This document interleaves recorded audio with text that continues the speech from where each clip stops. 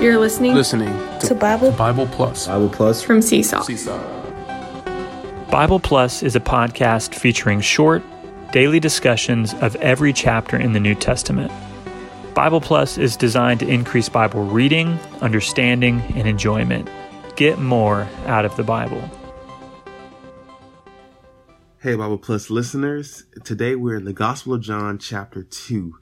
And as you heard from John chapter 1, this book is special, even from the rest of the Gospels, Matthew, Mark, Luke, and John, because here, John writes to really show us a new perspective of who God is. God is our Savior. In Matthew, he was written as the King, right? With all the kingdom and all the decrees and the kingdom constitution. In Luke, he is our man Savior, ones that, accounts in that book is not recorded in any other chapters or any other books, where we really see the Lord in his humanity, taking care of so many people and miracles, and really see the humanity of Jesus in a very full way. And Mark is God as our servant. He's our Savior that comes to save us and give his life as a ransom for many.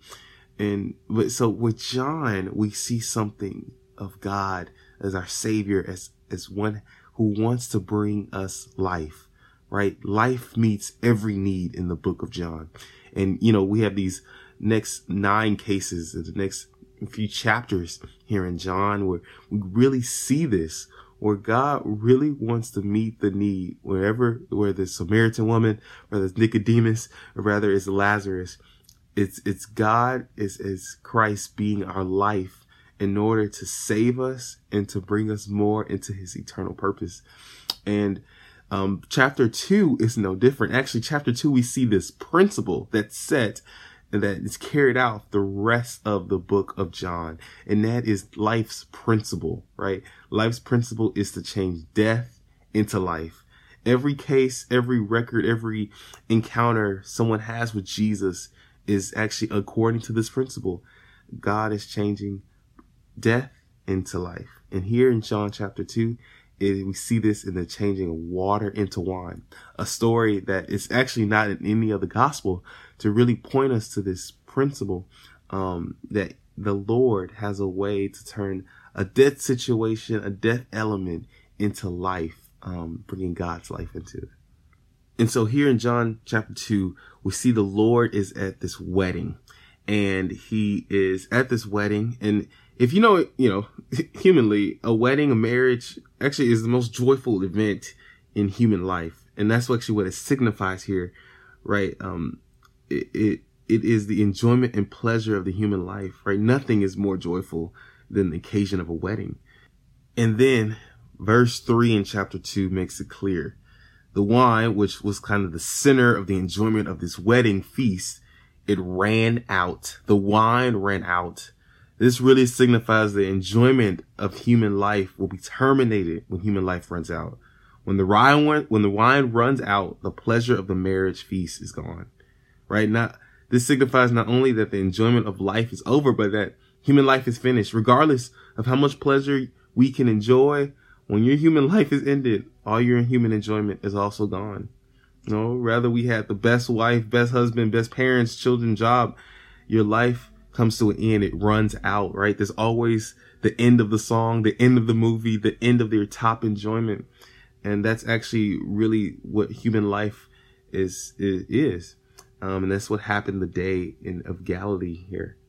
And I've always had the question, do you believe the Lord did not know when he went to this wedding in Cana of Galilee that their wine would run out? Yes, surely he knew ahead of time. But that was the reason he went to that wedding. The wine did not run out by accident to the Lord. He foreknew that it would run out and be exhausted. And he went there to establish this principle of life, changing that water into wine, changing death into life, something temporary in human life into something of eternal divine life. Water actually has 2 significances in symbolic meanings in the scriptures, right? It can stand for life, like in John 14, the water that they can live out and come out from us into others. but also it can signify death, right? From Genesis 1, and even matter of the water of baptism signifies death. So really here we see that the Lord is changing this water, this death, into life, wine, right? Something that comes from grapes, a living source. And, this is actually really is significant for, right, the precedent of the rest of this book, where, when Lord changes our water into wine, that means the wine in our wedding feast will never end. Since we have been regenerated with God's life, right, saved, born again, with this spiritual enjoyment, this spiritual enjoyment will last forever, right? We have now an eternal marriage feast, which will never end. This feast is not in our original life, our human life, but it is the new life which we received through our regeneration, right? That's in the next chapter.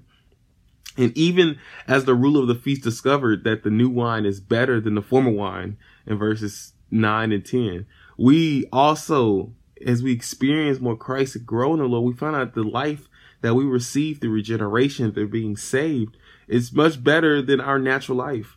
Our former life, symbolized by the poor wine, was greatly inferior. But the Lord did not give us the best first, but the best last. The first life, the human, the created one, is an inferior life. The best life is the second life, the divine and everlasting one. This life is the best because it is the life of God himself in Christ, right? The whole book is about life, God becoming life to us, right? So our pleasure in this life will last forever and ever, an everlasting enjoyment.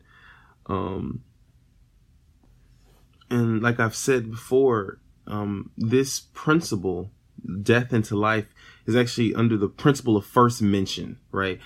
The first mention of anything in the scripture sets forth the principle of that particular matter. Therefore, this first sign, as people say miracle in John 2, says for the principle of all the following signs, that is to change death into life. The Lord's changing water into wine establishes the principle of life, changing death into life. And so, since the first sign you see this principle, the other signs, right, even with Nicodemus, a teacher of the law, we see that the Lord still wants to bring him into life. A Samaritan woman, a sinful woman, he wants to bring her into life, right? And so this is the case by case, the rest of this book. But now I want to touch on, again, this chapter to see a precedent set. And that's just life's principle, but also life's purpose, right? Life's principle is to change death into life, but life's purpose, what life is aiming for, the goal of it. Why are we being brought into life? Is for God's building, to build the house of God. So if you drop down to verses 12 to 22 in this chapter, we see that John mentions the temple, the cleansing of the temple, right? In the temple, we got to go through other verses to really open that up, but it signifies the house of God, the building of God, right? Christ is life, but the church, God's building, is his purpose. And that's why we need to be brought into life and be people of life in order to build the house of God, to build the church. And the Lord, I would say famously, he makes a whips of cords, and he wants to drive others out of his temple, because that is the Father's house he mentions here and later in John 14, where we really see God is really after a cleansed temple, a place and a space where he is everything. And we are the temple of God, God's people. And sometimes we're not filled with God. We're filled with other things. So even here, the Lord wants to cast us and drive out every other thing that's not him, right? That's what his temple is. It's a place where he is fully expressed, fully represented. And this cleansing of the temple just helps us see how much this is on God's heart. His house, that we get to from being in life, being people of life, in order for God to have his full expression as his temple and his dwelling place. So let's continue to open case by case to see this principle and this purpose of life, changing death into life and really building and becoming the temple of God, the house of God, the church. My real prayer is all of us would reach this point in verse 17 where the disciples remembered that it was written, the zeal of your house shall devour me, right? All of us would have what the Lord had within him, this zeal for the house of God. The zeal devoured him, ate him up, and consumed him. He was absolutely for the Father's house, for God's building. And the Father's house was his heart's desire. We saw that the corrupted situation within the temple, people were, money changers and selling and all these things. And he could not tolerate it. He cleansed it, even with a whip. He was driven by zeal for the Father's house to drive out all the defilement of it. His heart was so pure for the Father. And that should be our view, right? To view God's house, God's temple, and life's purpose in this way, that this zeal that was in the Lord will be our zeal, our consuming fire for the Father's house. So with that, let's dive into this book and let's enjoy life's principle and life's purpose in the book of John.